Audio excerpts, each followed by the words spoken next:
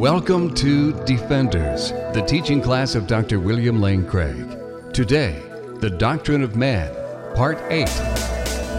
For more information and resources from Dr. Craig, go to reasonablefaith.org. We have surveyed briefly the biblical data concerning the nature of man, and so now let's talk about different attempts to systematize these biblical data. Some people take human beings to be trichotomous in nature.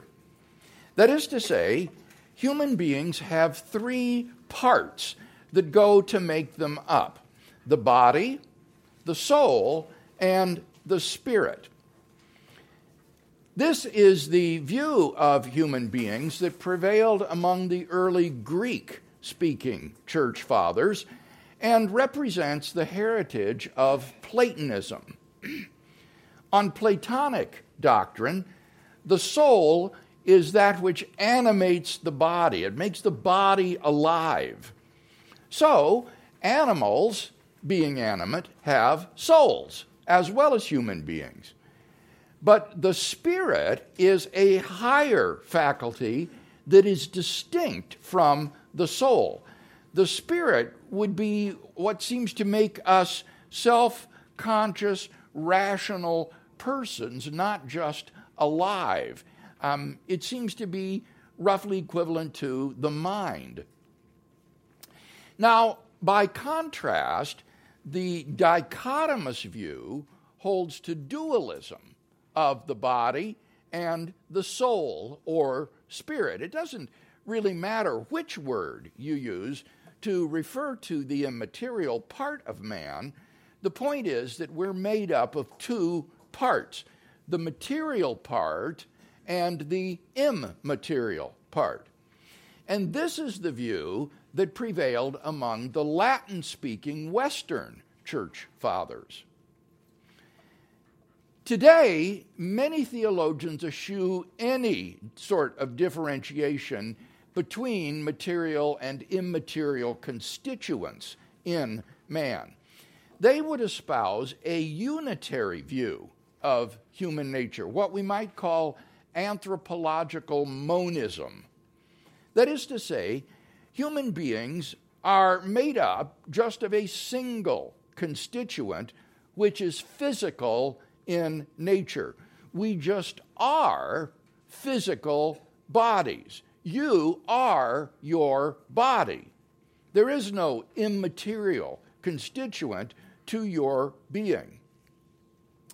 These thinkers will often ridicule those who believe in a mind distinct from the body as believing in a ghost in the machine, to quote the British philosopher Gilbert Ryle.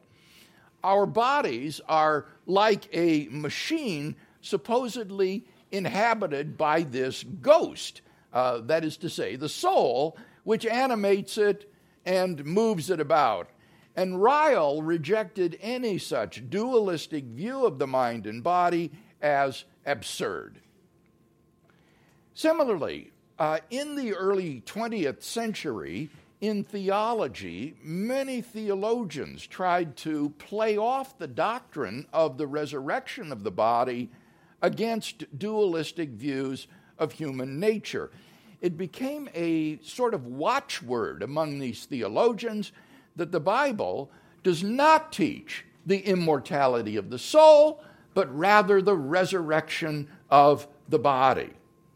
To believe in the immortality of the soul is supposedly to reject the Jewish view of immortality, which is the resurrection of the physical body, and to subscribe instead to a Greek view of immortality, according to which the body, being material, is something evil and is sloughed off in death.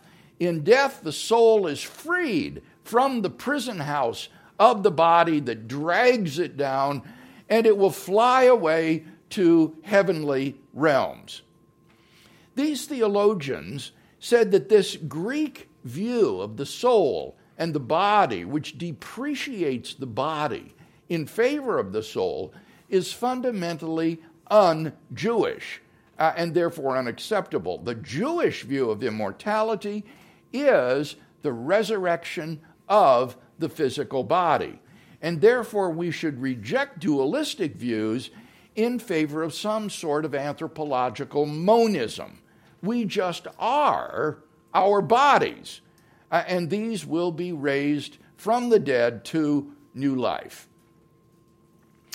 So we've got three alternatives to evaluate: the trichotomous, the dichotomous, and unitary views of human beings. Which of these represents the most biblically faithful view? Well, I would argue that some form of dualism, interactionism, best represents the biblical view. By that I mean that a human being is made up of two components, a body and a soul or spirit, and that these interact with each other in order for that human being to function as a human person in this life. You'll recall from our previous discussion that in the Old Testament, we don't have clear terminological distinctions drawn between the soul and the body. Nevertheless, the Hebrew idea of a shade in Sheol seems to be the Hebrew equivalent of the Greek idea of a disembodied soul. The people who go down to Sheol are regarded as wraiths, having a kind of shadowy existence in the nether realms of the dead. It's not that they are extinguished at death. Rather, they still seem to exist as what the Greeks would call a disembodied soul. Not really fully human, but nevertheless still existing. During the intertestamental period, dualism became the standard Jewish belief. Now, in order to illustrate Jewish beliefs during the intertestamental period, permit me to cite a few passages from the very interesting Jewish pseudepigrapha, which are pseudonymous works written in Jewish culture during this intertestamental period. For example, in the book of 2nd Baruch, chapter 30, verses 1 to 5, 2nd Baruch 30, verses 1 to 5, the end of the world is described as follows.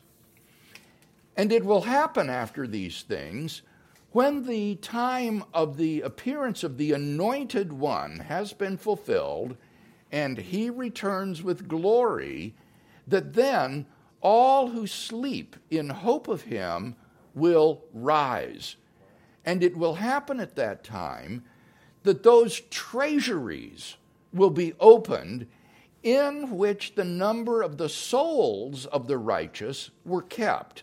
And they will go out, and the multitudes of the souls will appear together in one assemblage of one mind. And the first ones will enjoy themselves, and the last ones will not be sad. For they know that the time has come of which it is said that it is the end of times. But the souls of the wicked will the more waste away when they shall see all these things. For they know that their torment has come and that their perditions have arrived. So in 2nd Baruch, the author envisions the souls of the righteous dead as kept by God in treasuries, some sort of treasure box. And when the day of the resurrection comes, the bodies of the deceased will be raised. Then the souls of the righteous dead will be taken from these treasuries and united with their bodies, and they will then go into the immortal state. But the souls of the wicked will face torment. And so the text contemplates an intermediate state of the dead, both righteous and unrighteous alike, prior to the resurrection of the body.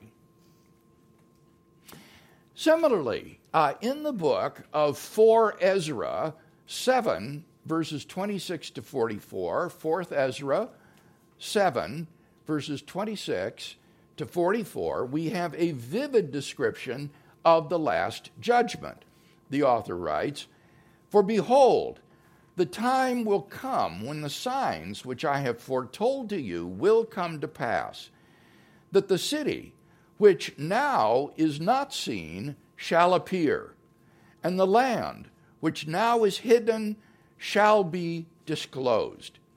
And everyone who has been delivered from the evils that I have foretold shall see my wonders. For my Son, the Messiah, shall be revealed with those who are with him, and those who remain shall rejoice 400 years. And after these years, my Son, the Messiah, shall die, and all who draw human breath.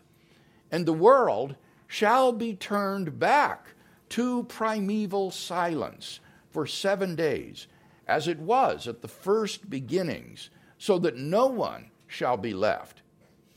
And after 7 days, the world, which is not yet awake, shall be roused, and that which is corruptible shall perish, and the earth shall give up those who are asleep in it, and the chambers shall give up the souls which have been committed to them. And the Most High shall be revealed on the seat of judgment, and compassion shall pass away, and patience shall be withdrawn, and only judgment shall remain. Truth shall stand, and faithfulness shall grow strong, and recompense shall follow, and the reward shall be manifested. Righteous deeds shall awake, and unrighteous deeds shall not sleep. Then the pit of torment shall appear, and opposite it shall be the place of rest. And the furnace of hell shall be disclosed, and opposite it the paradise of delight. Then the Most High will say to the nations that have been raised from the dead, Look now, and understand whom you have denied, whom you have not served, whose commandments you have despised. Look on this side and that. Here are delight and rest, and there are fire and torments. This is my judgment and its prescribed order, and to you alone have I shown these things." Here, the prophet is given a vision of the resurrection of the dead. And we find the same thing that we saw in 2nd Baruch. Namely, the earth gives up those who are sleeping in it. The bodies of the dead are raised. And then the chambers in which the souls of the dead are preserved are opened, and the souls are reunited with the body. This is the typical Jewish view of the resurrection, which combines the immortality of the soul with the resurrection of the body. Just one more passage from the Jewish pseudepigrapha to indicate this. This is from the book of 1 Enoch 22, verses 1 to 5. 1 Enoch 22, 1 to 5. The author writes, "Then I went to another place, and he showed me on the west side a great and high mountain of hard rock, and inside it 4 beautiful corners. It had in it a deep, wide, and smooth thing that was rolling over, and the place was deep and dark to look at. At that moment, Raphael, one of the holy angels who was with me, responded to me, and he said to me, 'These beautiful corners are here in order that the spirits of the souls of the children of the people should gather here. They prepared these places in order to put them, that is, the souls of the people there, until the day of their judgment and the appointed time of the great judgment upon them. I saw the spirits of the children of the people who were dead, and their voices were reaching unto heaven until this very moment. Here, the spirits of the souls of the dead are safely sequestered until the eschatological resurrection. So, the view of anthropological dualism is abundantly attested in the Jewish intertestamental literature. The standard view in Judaism came to be that when a person dies, his body, and in particular the bones rest in the ground until the day of judgment, and his soul goes to be with God, where it is safely kept until the judgment day. Then the soul and the body will be reunited, and the person will be judged.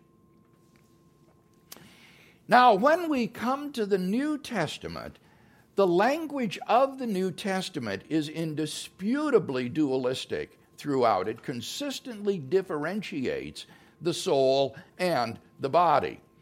And that this distinction is meant to be literal rather than just figurative or metaphorical is clearest when we consider the intermediate state between death and resurrection. For example, in 2 Corinthians chapter 5, verses 1 to 10, which we have already examined. I think in that passage you recognize that Paul is expounding the typical Jewish belief about the intermediate state in anticipation of the resurrection. As we'll see in a moment, Paul believed that for those who are still alive at the time of the return of Christ, they will be immediately transformed into their resurrection bodies without the need of passing through that state of nakedness in which the body is stripped away from the soul first. And that is what Paul himself really wants. His real desire, if he had his way, is to live until the return of Christ and not have to go through that intermediate state. This powerfully suggests that soul-body dualism is not just a metaphor or a figure of speech. Rather, it is ontological. There really is a soul which survives the death of the body and which will eventually be reunited with the body at the return of Christ. Compare in this regard what Paul has to say in Philippians 1, 21 to 23. Philippians 1, 21 to 23. Here, Paul is contemplating his own possible execution and martyrdom. And he writes, "For me to live is Christ, and to die is gain. If it is to be life in the flesh, that means fruitful labor for me. Yet which I shall choose, I cannot tell. I am hard-pressed between the two. My desire is to depart and be with Christ, for that is far better."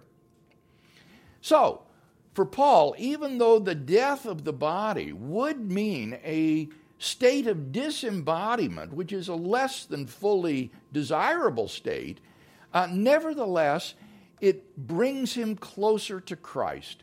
And therefore, it is actually better to die and go to be with Christ. Now, for Paul's doctrine of the resurrection of the body, look at 1 Thessalonians chapter 4, verses 14 to 17. 1 Thessalonians chapter 4, verses 14 to 17. Paul says, For since we believe that Jesus died and rose again, even so, through Jesus, God will bring with him those who have fallen asleep.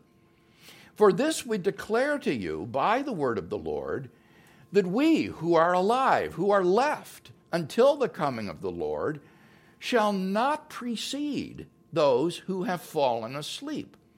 For the Lord himself will descend from heaven with a cry of command, with the archangel's call, and with the sound of the trumpet of God. And the dead in Christ will rise first. And then we who are alive, who are left, shall be caught up together with them in the clouds to meet the Lord in the air. And so we shall always be with the Lord. What Paul is here describing is the second coming of Christ, the return of Christ, bringing with him those who have died, those who have fallen asleep. He brings the souls of the departed dead with him to receive their resurrection bodies. Then the Christians who are still alive at that time are immediately transformed into their resurrection bodies. So, on Paul's view, the immortality of the soul does not imply that our ultimate state is to go into some sort of ethereal, disembodied heaven. Paul's view is not the Platonic idea of the escape from the prison house of the body. But neither is it the annihilation of the soul during that intermediate state. Rather, the soul, upon death, goes into a conscious, blissful communion with Christ to await the date of Christ's return and the resurrection of the body and its reunion with the body, the reunion of the soul with its body. In summary of Paul's view, then, when a Christian dies, the soul goes to be with Christ until the second coming. When Christ returns, the remains of the body, if any, will be transformed into a resurrection body, which Paul describes in 1 Corinthians 15 as incorruptible, immortal, powerful, and spirit-filled. And the soul will be simultaneously united with that resurrection body. Then, those who are still alive will be similarly transformed into their resurrection bodies. So I think you can see that Paul's view is essentially the same view as the traditional Jewish view of the judgment and resurrection, except that now Christ is the agent who will conduct the judgment on that day. It is at the return of Christ that the dead will be judged and raised. So, although Paul changes the Jewish view by adding this Christological element to it, he basically affirms the same dualistic view that was traditional in Judaism at that time. Any discussion of this defense of dualism as the best biblical view? Yes, back here. Are there any Old Testament addresses to this? I mean, I can only think of Job when he says those worms destroy this world. Yes, there are only 3 references in the Old Testament to the doctrine of the resurrection of the dead. One is Isaiah 26:12, I believe, where it predicts that the dead will be raised. Daniel 12 and verse 2 describes the resurrection of the good and the evil alike. And then you have this vision of Ezekiel of the valley of dry bones, where the resurrection is so vividly described in terms of the bones, which is the principal object of the resurrection in Jewish thinking, as I said. The bones are raised and then clothed with muscle and sinew and flesh, and they live again. So it's only very, very sketchily mentioned in the Old Testament. But as I indicated, during the intertestamental period, this belief in the resurrection flowered and became the standard view in what's called Second Temple Judaism, the Judaism of the New Testament era, being defended, for example, by the Pharisees, though it was denied by the sect of the Sadducees, who held to the view of the Pentateuch, where you don't have the resurrection mentioned.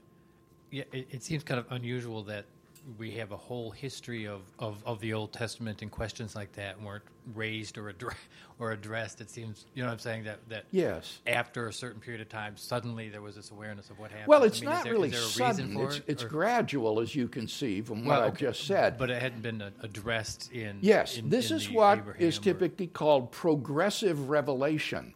Okay. And the supreme example of this would be Jesus himself. Jesus himself reveals the nature of God in a way that was not disclosed to the Old Testament saints.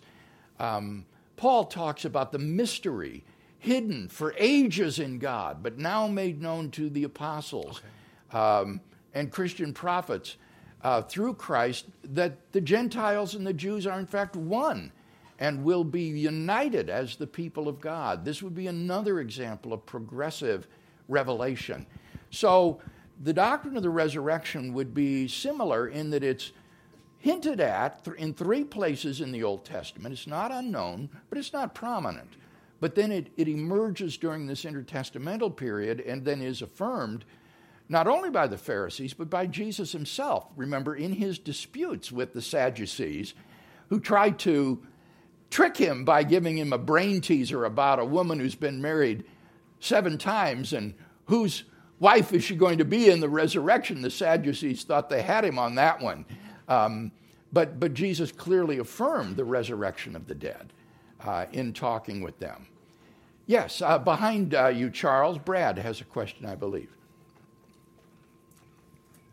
Is there anything in the Jewish writings about the nature of the resurrected body being glorified? Yes, definitely. When you read 2nd Baruch, for example, it talks almost in language like Daniel about how the righteous will shine like the stars in heaven. So this is not just the resurrection of a corruptible mortal body. These are going to be glorious bodies that will be immortal. And so definitely in these pseudepigraphal writings, you have descriptions of glorified bodies.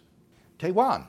Dr. Craig, I'm going to throw some idea to chew on and see if it's out of the box. When I was working in Boeing, because the new technology came out, so they are trying to implement the computer and the graphic and database into their existing airplane building process.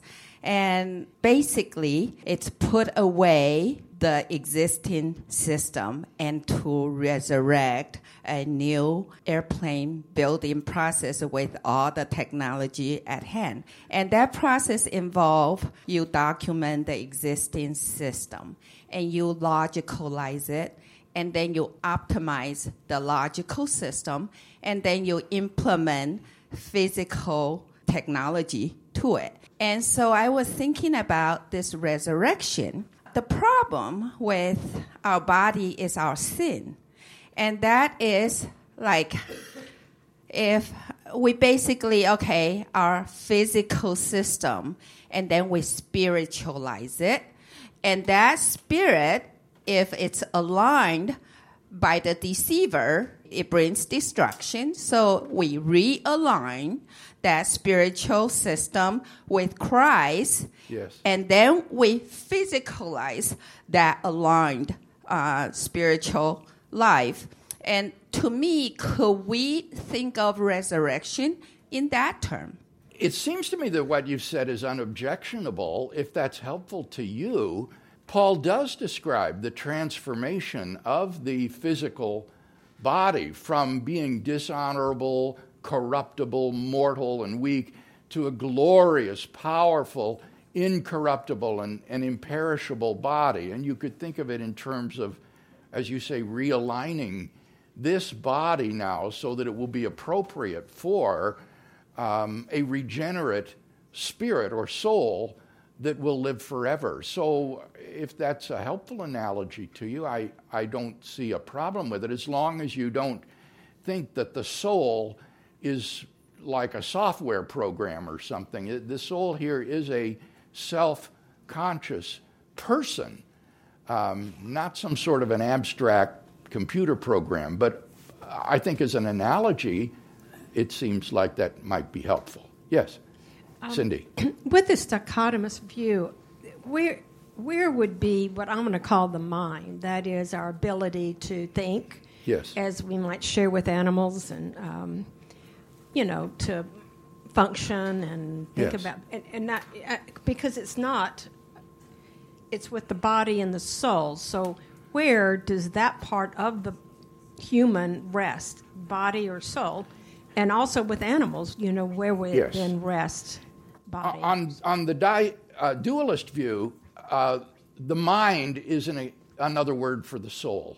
As I say, the vocabulary isn't so important here, whether you call this mind, soul, spirit. Okay. All of these words refer to that immaterial component of human being, which is a self-conscious, rational person endowed with freedom of the will. Now, with animals, if they have souls, they would be souls that are less richly endowed in terms of their faculties and capacities. They wouldn't have a capacity for self-consciousness, but they would still have sentience, for example, in many cases. They would be aware of what's going on around them. They could experience emotions, right, and communicate. So there would be souls there on this view, but they would be more primitive souls, less endowed in their capacities. So all dogs do go to heaven, right? Well, now, let's be careful here. When I talk about the immortality of the soul, I'm not saying that the soul has the intrinsic property of immortality. I haven't taken a stand on that. Maybe the reason the soul survives the body is because God preserves it in existence beyond the body, and maybe he declines to do so with the souls of dogs and other animals. But maybe not. I think Jan would very much like there to be cats in heaven, and I hope they're going to be rhinoceroses. So, yeah, there could be. There could be, Cindy. Why not? Okay, Bobby? Yeah, on that note, J.P. Moreland says the same thing about animal souls, that they have souls, but they're simple souls. Yes. He uses that phrase, so I found that helpful. Yes, my colleague J.P. Moreland specializes in this area and has written a number of books like Body and Soul, or the chapters on philosophy of mind in the book Philosophical Foundations for a Christian Worldview. And he's my go-to guy on these issues as well. So a more practical or maybe pastoral question, but the thing you said, the phrase you mentioned a moment ago about that the dead in Christ will raise, their remains, if they have any, will be transformed in the resurrection. Mm-hmm. The pastoral question would be the tradition or maybe trend of Christians cremating remains of loved ones. And that, is that practical? Is that biblical? Is that appropriate versus the more historically Jewish and Christian process of burial? In Second Temple Judaism, the standard procedure for funerary practices was to bury the body or put it in a sarcophagus for a year for the flesh to decay away and rot away. Then the bones would be collected, and the bones would be placed in bone boxes called ossuaries, and these ossuaries would then be stacked in the tombs. And they would lie there to await the eventual resurrection of the dead on the judgment day. And this seems to be the view that's presupposed in the New Testament as well. And therefore, I think that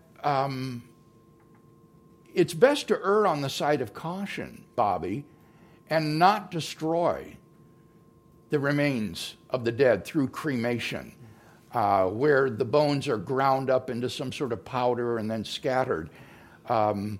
It seems to me that we should err on the side of caution and inter the bones in some way, with a view toward the return of Christ and the resurrection. Now, Jews were aware, in the case of Jewish martyrs, that sometimes even the bones were destroyed. And when the rabbis discussed this question, they believed that in these exceptional cases, God is perfectly able, being omnipotent, to create ex nihilo new bodies for the Jewish martyrs. And so it's not as though they would be denied the resurrection. So in the case of Christians who have been cremated and their remains scattered, it's not as though God can't and won't raise them from the dead. But I'm just saying, why go against the pattern that God has laid down for no good reason? I think that one ought to adhere to the standard Jewish funerary pattern. Thank you. Steve. Well, I was always raised told that the bones represented the law, the truth you held in yourself. And so when you become a Christian, you let Christ judge you. The Holy Spirit convicts you of sin. He becomes the plumb line within you. Therefore, the bones represent what's going to be raised as the truth you were living. That's why, bones have a unique property. They heal completely if you live long enough and use them, even after they're broken. And so remember he says, it's not those who say, Lord, Lord, but if you are born again of new hope, you follow Christ and you let his truth, you becoming closer and closer. And then the bone left in you is the plumb line of Christ. Yeah, Steve, it just seems to me that is a product of pious imagination. I don't see any grounds for that sort of interpretation in the biblical text, which I think is much more down to earth in the way I've described. Yes? So we spoke earlier about the materialist view and kind of the view of the body being a thing on its own, and you speak of the mind being separate as kind of talking about like a ghostly quality rather than a dualistic nature. So my question is, how would a Christian materialist reconcile the idea of a spirit like the Spirit of God acting on behalf of the physical world? Oh, now see, he's really, I think, pulled a thread here that is important. I remember meeting Nancy Murphy, who is a Christian materialist from Fuller Seminary, at a conference at the University of Notre Dame. And I said, I forget how we got talking about this. And she said to me, oh, well, I'm a materialist. And I said, you're a materialist? And she said, yes, I don't think that there are any immaterial minds. And I said to her, well, what about God? And she said, oh, well, I make an exception in his case. And to me, this just seems completely ad hoc. If your ontology already includes an unembodied mind who is God and has created the universe, then what grounds remain for thinking that finite minds connected with bodies and active in this universe are impossible? It seemed to me to be completely ad hoc. And the serious point here would be is that once you start going the route of anthropological monism and materialism, it does seem to me you've greased the skids toward atheism and naturalism, because that view would naturally exclude there being this unembodied mind that is physically active in the universe. Well, with that, we're out of time, so we'll close now with a benediction. And now may the God of grace and power sanctify you wholly, body, soul, and spirit, heart and mind, for his service and for his glory. Amen. The copyright for the preceding material is held by Dr. William Lane Craig. For more, go to reasonablefaith.org.